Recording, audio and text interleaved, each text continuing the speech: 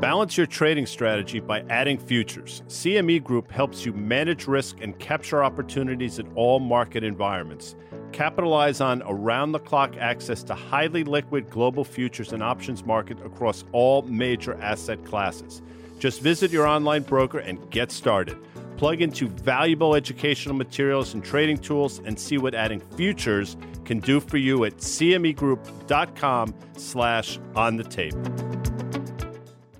iConnections is the world's largest capital introduction platform in the alternative investment industry. iConnections' membership-only platform brings together the asset management community, providing allocators and managers with the opportunity to connect both physically and virtually. With an impressive network of over 4,000 allocators and 900 managers, their community oversees an astounding $48 trillion and $16 trillion in assets, respectively. iConnections is also the driving force behind the alternative investment industry's most renowned in-person events. We invite you to join iConnections at their upcoming event, Salt iConnections in New York, taking place on May 20th through the 21st at the Glass House in New York City. This two-day event is packed with one-on-one cap intro meetings and content. To explore more about iConnections events and gain access to their members-only platform, visit iConnections.io.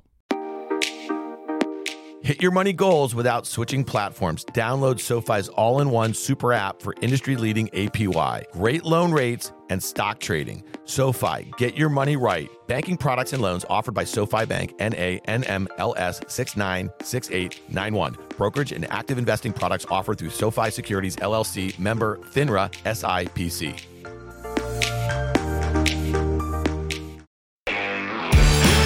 Welcome to On the Tape. I am Dan Nathan. That laugh, as you guys know, is EY from SoFi. That would be Liz Young. She is the head strategist over at SoFi. And Guy Adami, early on a Monday here, buddy. You got a big smile on your face because I'm always smiling. There's a little New York Yankee news. It's also opening day on Thursday, and there's a kid who just made it to the Bronx, to the big leagues. Talk to us a little bit about your excitement about your young man, Anthony Volpe, 2019 graduate of Del Barton High School. For less than 4 years later, the kid's going to be starting shortstop of the Yankees, which is remarkable. Grew up a Yankee fan.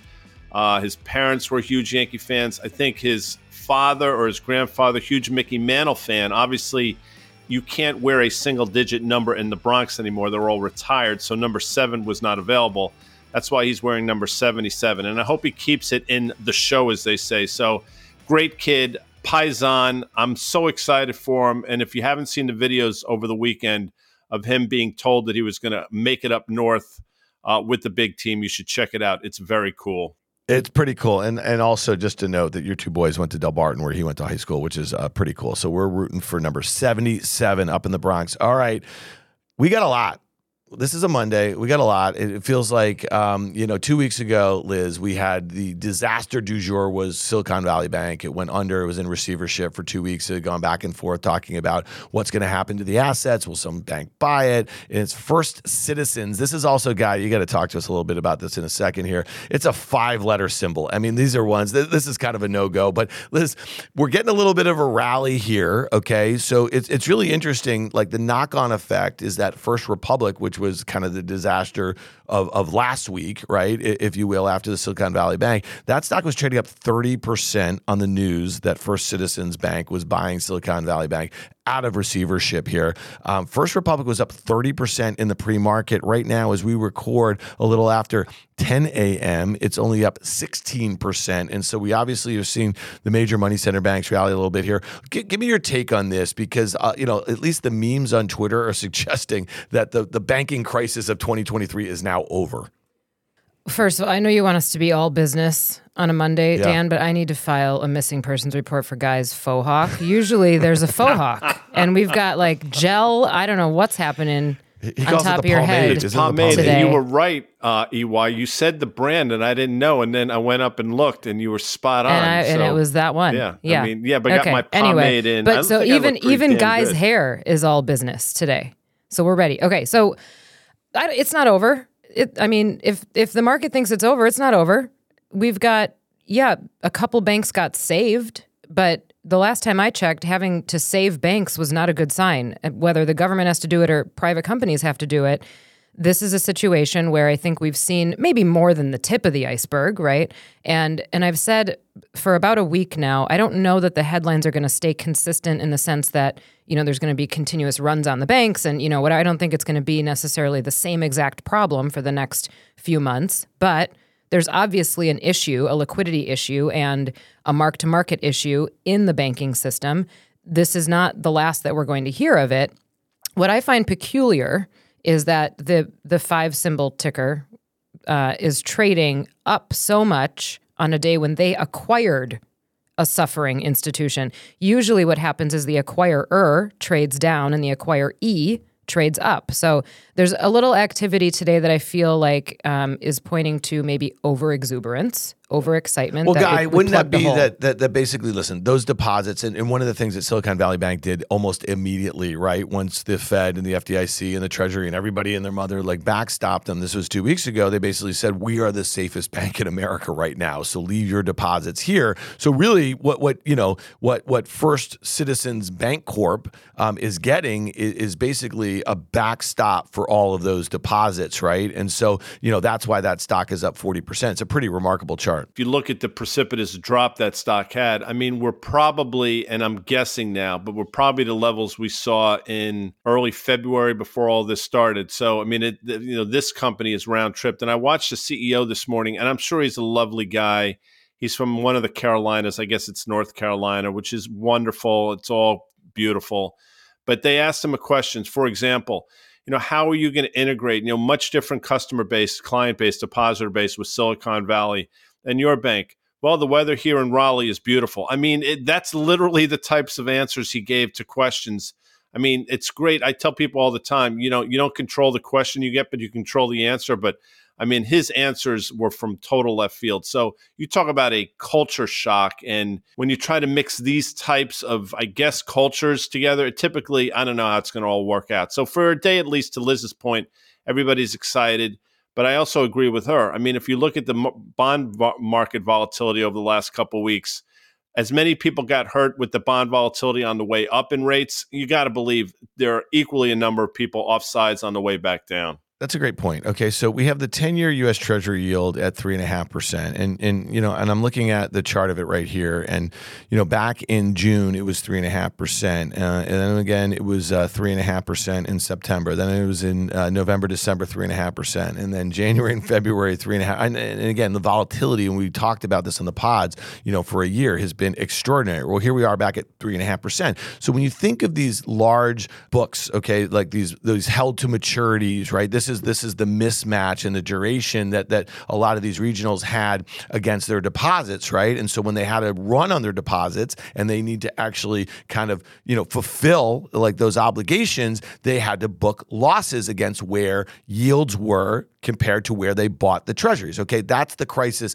in a nutshell here. Well, here we are at 3.5%, and I keep hearing people say, well, this has only gotten better, right? Because, yields have come down from 4% in the 10-year, and we know that one of the biggest issues is that they were long duration sort of treasuries versus the potential for short-term deposit liabilities, right? And so I'm not sure, Guy, that 4 to 3.4 back to 3.5 makes it any easier for these risk management departments that did not hedge properly, that did not want to take marks, right? Mark to market these books when they had rates go against them. And I'm not sure the volatility really helps them right now. No, because quite frankly, nobody's ever seen this. And when I say nobody, this is unprecedented volatility. 2-year yields went north of 5% down to levels they are now. 150, 160 basis points.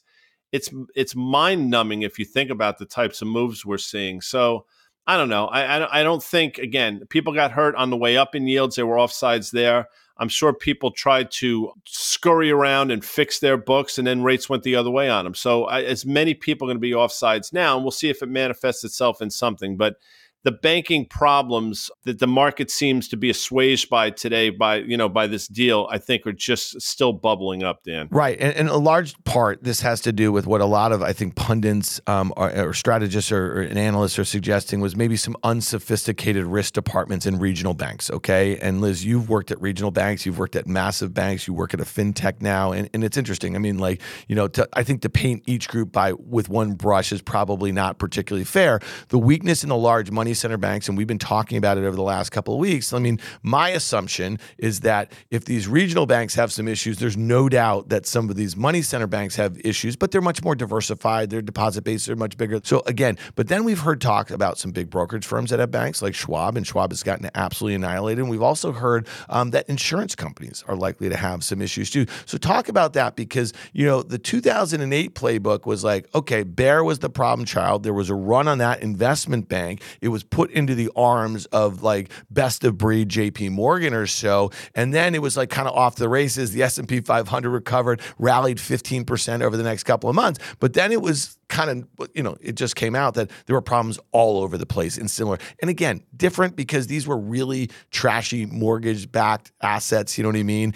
It's different, no doubt about it. But are we likely, even if we kind of come out of this and people are like, that's in the rearview mirror, at least as it relates to regionals, it seems like there's lots of other pockets within financials where there could be problems. Yeah, there's a lot there. Okay, so first of all, I think I've said this before, and I'm quoting somebody else. There's rarely ever just one roach in the wall. So I think we're going to find out that there's plenty more to be had. The thing about regional banks is that, as you stated, they don't have as diversified of revenue streams, so they're going to be more sensitive when you identify an issue in one of their revenue streams, right? Because they're so dependent on it. And this idea that the rally in long bonds has made it easier for them, sure, compared to maybe mid-2022, right? But think about how this all happened. We had a crisis in 2020. We had a ton of stimulus that went through 2021. That's where everybody built up savings. They deposited it in banks. Those banks then had to buy stuff with that savings money, right? So if they're buying bonds in 2020 and 2021, we had a 10-year treasury at 0.5, and then we had a 10-year treasury at the end of 2021 at 1.5. So having it rally back down to 3.5 is really not helping them all that much. There's still a huge unrealized loss in that period of time, and that's just how it's going to work for most of the banks. That being said, the bigger ones, yes, of course, are also going to face these same problems, but they have more access to capital, right? So somebody like a Schwab or one of the bigger guys that is required to keep more on reserve, they have more access to it. They probably don't get hit as hard. If you remember how this all started, Guy and I were doing market call that day when SVB came out and said we're issuing a big equity raise. There obviously, the liquidity problems came out.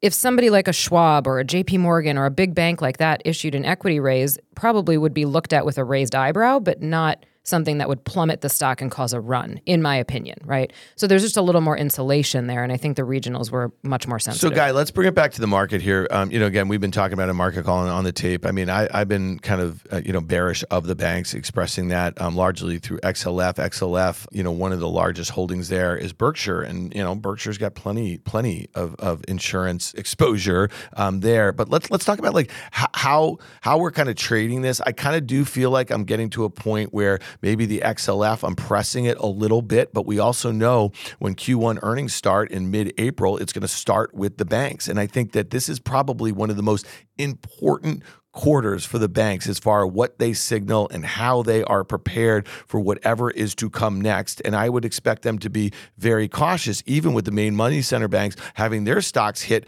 kind of hard in what also appears to be a pretty healthy backdrop for the market, at least away from the concentration in tech. And Liz had this tweet out this morning, Guy.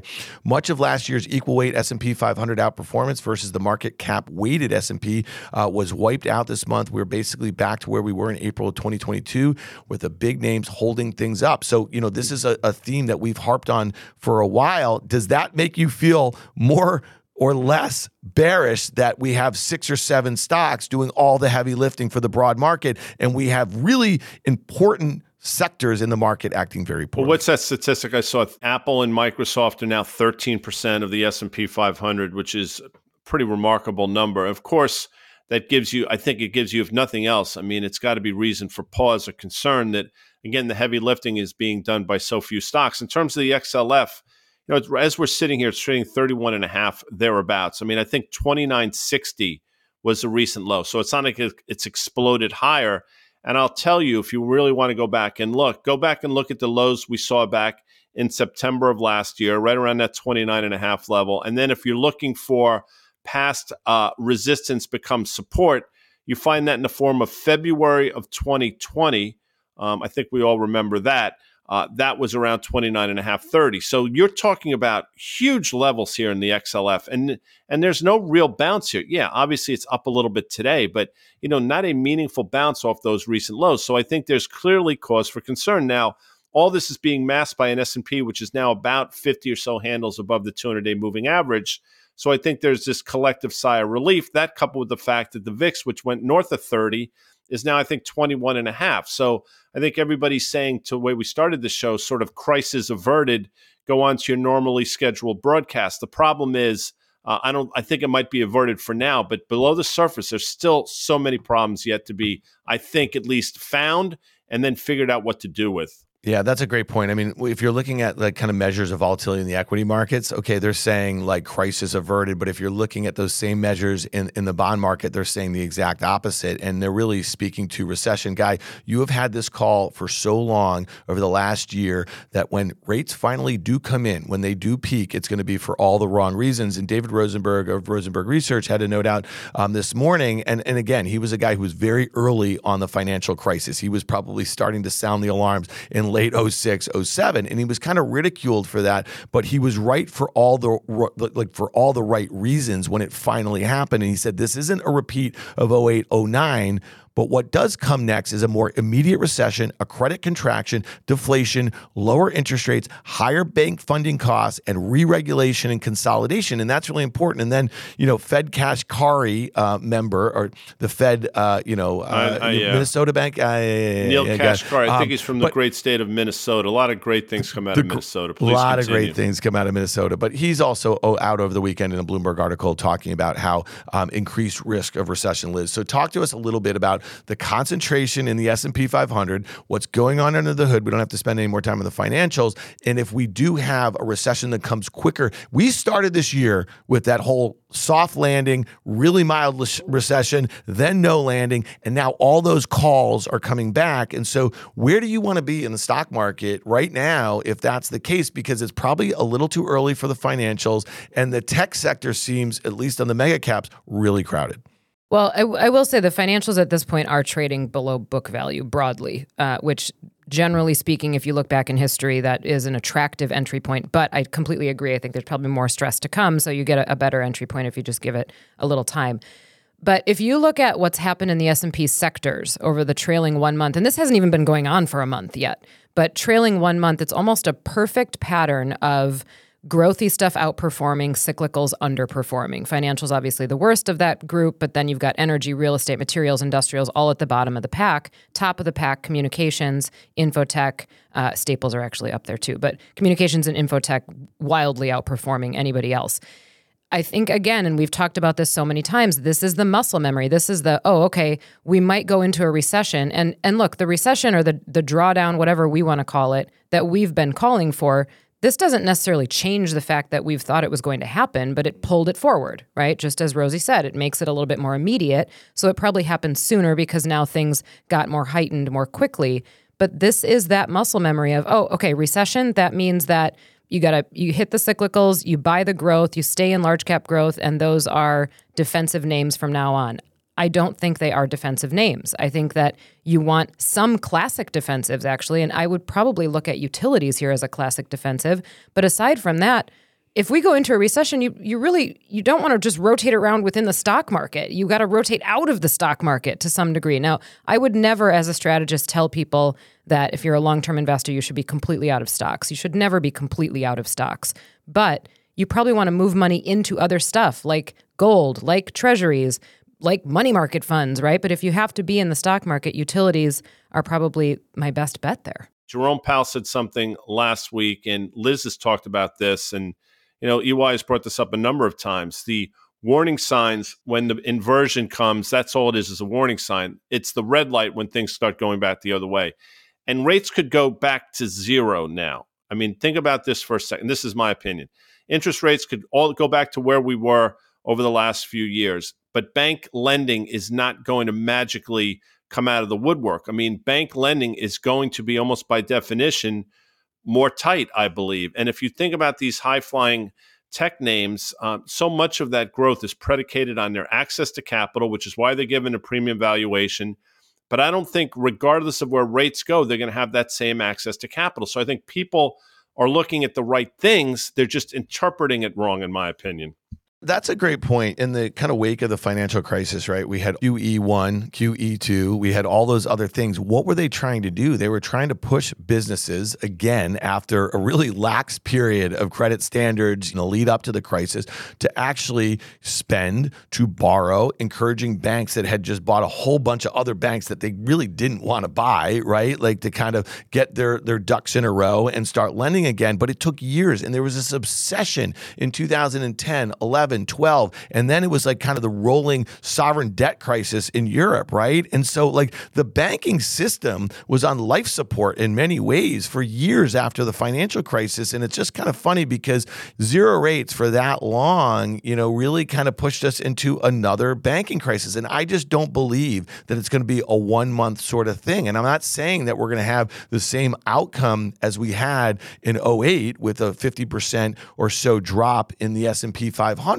But if you think about the fact that we're likely to have a recession soon, and let's talk about some of the data that we're going to see this week in a second here, the stock market has not discounted that yet. You know what I mean? And like, again, we made this point on Market Call and on the tape here. If I'm looking at the QQQ, okay, and I'm looking at the NASDAQ 100 chart, this is a beautiful looking chart. I mean that. It's like literally one of the best looking charts that I can see in the entire market. It's up about 17.5% on the year. We just talked about the concentration. Microsoft and Apple are 25% of the weight of this index of 100 stocks. Then throw Amazon, Alphabet, Nvidia, Tesla, and Meta in there, and you're at 50% of the weight. And listen, I've been saying this all the time. I said it a few weeks ago. Remember my Qs and 2s. I think you want to average into the QQQ and then also into treasuries. Like that's the trade when we come out of it. But I don't think anything has been discounted yet. And the major point I'll say that has not discounted yet, and we've talked a lot about this, and Mike Wilson over at Morgan Stanley is out again this morning saying he sees considerable earnings risk. All right. So Liz, let's talk about that because again, we've seen right now for Q1, I guess S&P earnings are expected to be down what they have been over the last couple of quarters. So estimates come down into it. Companies kind of don't really miss that badly as they've come down. But sooner or later, there's going to be a couple very large companies that have already cut to the bone. They've already made tens of thousands of job cuts. They've kind of frozen CapEx and this and that, whatever. And they're going to have a big miss. And then in the backdrop of that, when you can't cut much more, that's when earnings estimates have to come down pretty dramatically. That's right. So you look at the big tech companies that have cut a lot, even the small tech companies that have cut a lot. This earnings season will be the time when we decide whether or not they cut enough, right? Was it enough to protect their margins? Was it enough to protect the lower revenue growth that they're seeing because inflation has come down? The other thing I would say about earnings season is that if you look at the calendar, one of the first banks to report is First Republic on April 13th, I believe. BlackRock reports that day, and then the rest of them come in within the next few days. So that's going to be a volatile time. And the other part, if you talk about just how the financials recovered after the crisis, think about it too. I know I'm a macro strategist, so I'm going to bring it there. But if you look at something like the unemployment rate, things crash in a straight line. They recover in a very slow grinding line. So this is going to be all about the slope of the line, which if you're a math geek, it's the rise over the run, right? When things crash, they go down in a pretty fast fashion, and you can connect the dots from 1 to 2, and it's just one little straight line. When they come back, it's this kind of staircase back up, depending on the indicator you're looking at.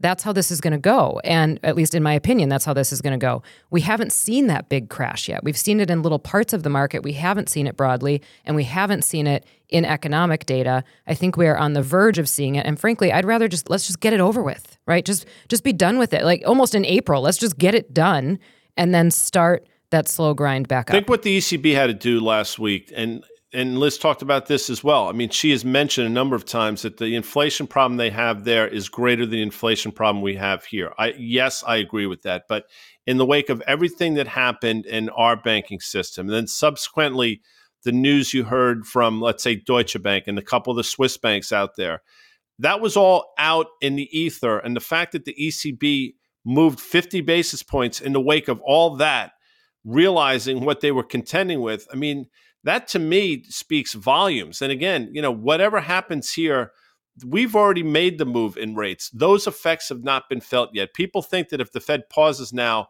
magically everything gets better. No, because the lag effects of all these rate hikes are going to kick in, and inflation is still a problem. Inflation hurts I mean, we can go right down the list of reasons why things are going to deteriorate from here. Yet you have an S&P 500 that it's continuing to hold that 200-day moving average. You're continuing to see relative strength in the NASDAQ. You continue to see the VIX trade lower. And I think for a lot of people out there, they're giving the all clear sign. I'm not ready to do that at all yet, Dan.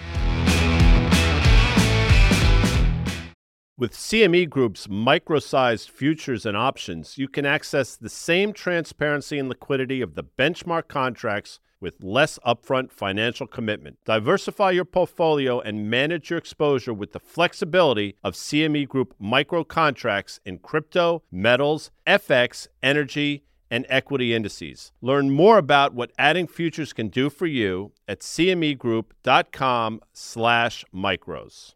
iConnections is the world's largest capital introduction platform in the alternative investment industry. iConnections membership-only platform brings together the asset management community, providing allocators and managers with the opportunity to connect both physically and virtually. With an impressive network of over 4,000 allocators and 900 managers, their community oversees an astounding $48 trillion and $16 trillion in assets, respectively. iConnections is also the driving force behind the alternative investment industry's most renowned in-person events. We invite you to join iConnections at their upcoming event, SALT iConnections in New York, taking place on May 20th through the 21st at the Glass House in New York City. This two-day event is packed with one-on-one cap intro meetings and content. To explore more about iConnections events and gain access to their members-only platform, visit iConnections.io. So let's talk about a few earnings this week. Micron's one of them. The SMH, the ETF that tracks the semiconductor index, has massively outperformed. The broad market's up 26%. So that's obviously, the S&P's up about 4%. Like I said, the NASDAQ 100's up about 17.5% or so. NVIDIA, which is, up 84% on the year, up more than 100% from its lows in late last year, is a huge part of that. Taiwan Semi is a huge part of that. But Guy, Micron this week, okay, the implied move in the options market is, 6% or so. Again, that seems really low for a stock like Micron, which often has a lot of volatility in their earnings. And, they had a huge pull forward last year. The earnings growth was pretty dramatic, expected to be down this year. Just thoughts on this. We don't have to kind of hit the name individually, how you'd trade it. Because to me, it's not particularly compelling one way or another. I'm really more interested to hear about kind of their clarity as far as the environment right now, right? And kind of what they have to say about that. And I have to think with Taiwan Semi, which has been doing a lot of heavy lifting in the semis off the lows, and surprising to you and me, because if there is any sort of issue between China and Taiwan, and the rhetoric seems to be heating up, they're going to be really right at the nexus of the issues. And if we thought that Russia's invasion of Ukraine this time last year disrupted energy supplies and supply chains and really kind of caused, inflation to kind of just rip there, what goes on in chips after some sort of issue with Taiwan, it could be as easily as like an economic blockade of Taiwan. You know what I mean? By the Chinese, we're going to have some problems. Let's do Taiwan Semi first. I think it was late last year where they came out with a pretty miserable quarter. And the first half of this year guidance was marginal at best, but then magically they said in the back half of 2023, which by the way, we're fast approaching, they seem to think they have the clarity to sort of raise guidance. And the market said, you know what, good for you. I think the stock has been off to the races ever since. And now they're going to have to start to prove themselves, because now they're coming into the period of time where it's sort of like that old saying where the rubber hits the road. Well, now we're at the point where the rubber's starting to hit the road. So they better come through on that back half of 23 guidance. I'm not certain that can be the case, by the way. In terms of Micron, which I think, if I'm right, it's about $61 since June of last year, almost a year now, 10 months. This stock has basically been 55, 65. and we've sort of found a home around the 60, 61 level. So in my opinion, you're flipping coins here in Micron. And that, I think that implied move illustrates exactly that. I don't think people have a lot of clarity. Micron is, I think we all realize, is a little different than the rest of these chip play. I mean, their base come down to DRAM pricing and NAND pricing. And I can't speak intelligently about that. But what I will say is, as much as Micron would like to think they're not a commoditized company or not a cyclical company, the reality is they're still a commodity and they're still a very cyclical company, Dan. Yeah, very much so, and meant to, early cycles sort of play, and I think that's one of the reasons why you've seen the outperformance this year in the semiconductors, because again, the calendar turned, and for some reason, I think the powers that be said, the recession's not happening and the bear market's over as we started this year, and I don't think that's been really clear. But Liz, couple pieces of data this week that you want to focus on. At the end of the week, we have PCE. We know the personal consumption expenditures. That is the Fed's favored inflation sort of reading. We also have consumer confidence, and that's going to lead us to another name reporting this week, which might be kind of interesting, which is the Lululemon, which we know that, Guy wears the pants, and you were kind of probably head to toe most of the weekend. Quick clarification. No, I do not wear, I think they call them joggers, if I'm not mistaken, but I do wear the boxer briefs, and they're fantastic. Everybody should embrace them. Overshare, maybe a overshare. So Liz, like PCE, is this going to be a market mover? And I know you're focused also on consumer confidence. Yeah, so I do think PCE will be more of a market mover than consumer confidence. Consumer confidence is what somebody like me will watch, and I'll tell you why. So we've got two measures of consumer sentiment / confidence. One of them is the Conference Board one that we'll get this week. The other one is the University of Michigan. The biggest differences between them is just the way they ask the questions. Consumer confidence skews more towards the jobs market. Sentiment skews more towards inflation. So if we get confidence this week and it plummets, we will know that consumers are looking through the jobs data and deciding that this so-called banking crisis, financial crisis, is scary enough to them that their outlook has become that much more dire. And that's a big deal. And the reason that's a big deal is because, I've said this before, there is no such thing as an economic expansion in the U.S. without the consumer. If the consumer starts to get scared, they can change their mind on a dime. And it happens very, very quickly. So I think the consumer confidence numbers, although maybe not market moving, are important to watch.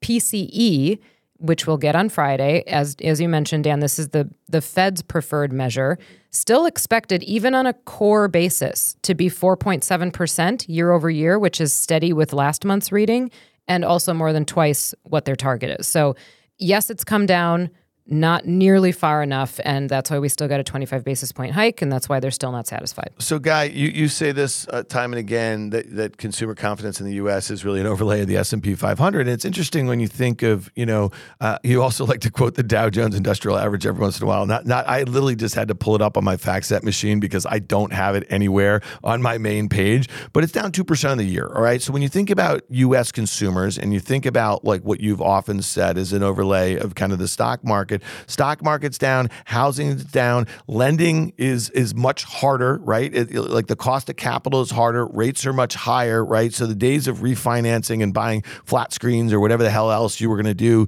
with that are over here. And we know that consumer credit is going way up and savings are coming down. So talk to us where you think the state of the consumer is. And that's why I do think that what we heard from Nike a week or two ago was interesting. And that's why we're focused a little bit here on Lulu. It's very North American focused, but it will give us a sense. We've heard this from retailers like Walmart and Target and Costco that they've been seeing a trade down for a year. And that's why Lulu might be really interesting to us. Census came out with a report a couple of weeks ago, 39.7 million Americans, and they actually thought it was significantly more than that, were at or below the poverty line. So you're talking about, and this is a number that I said all the time, 12 to 15% of the population living in the 1930s, number one. Number two, people will talk about the health of the consumer all the time, and it's such a lazy comment, but they throw it out there.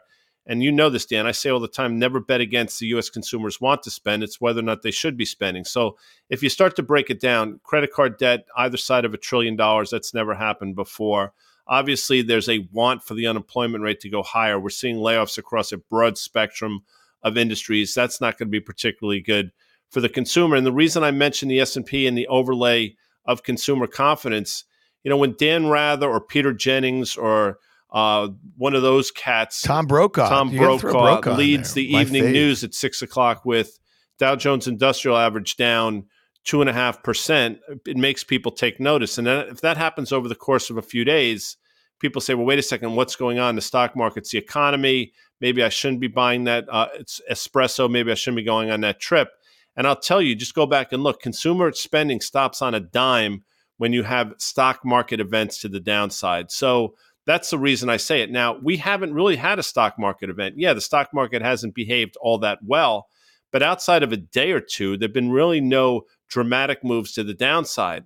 What I'll tell you, though, is if we start to see those, and if people once again is on their radar screen that the Dow Jones is lower in a meaningful way, that's how quickly things stop. And when you're talking about an economy that's 73% driven by people buying shit, that's a problem. Well, one of the other thing that's interesting about this, and this is anecdotal, but over the weekend I was talking to some friends, and they're outside the industry, and they said something like, well, from the little I've read, it sounds like the issues have been specific to the company, bad risk management, they didn't hedge, whatever. And that's kind of what America was told now, that it was specific to the company and it was a management problem. It wasn't a systemic problem. And, perhaps on some levels, right? But the liquidity problem is universal. And I hope that there isn't too much that's put out there that's leading people in the direction of thinking that the risk is over, we can continue to spend as usual, and our jobs are safe as usual, right? In some sectors, yes, that's probably true. But this was not just a unique situation that we're not going to hear about again. Yeah, and we just talked about this, but where were some of the early jobs cuts that were coming from major, large, like tech companies, big platform companies, a lot of private tech companies, right? So this was happening in 2022 as the cost of capital's rates were going higher, and then we were seeing the kind of aftermath of the pull forward during the pandemic, so the deceleration in a lot of the trends there.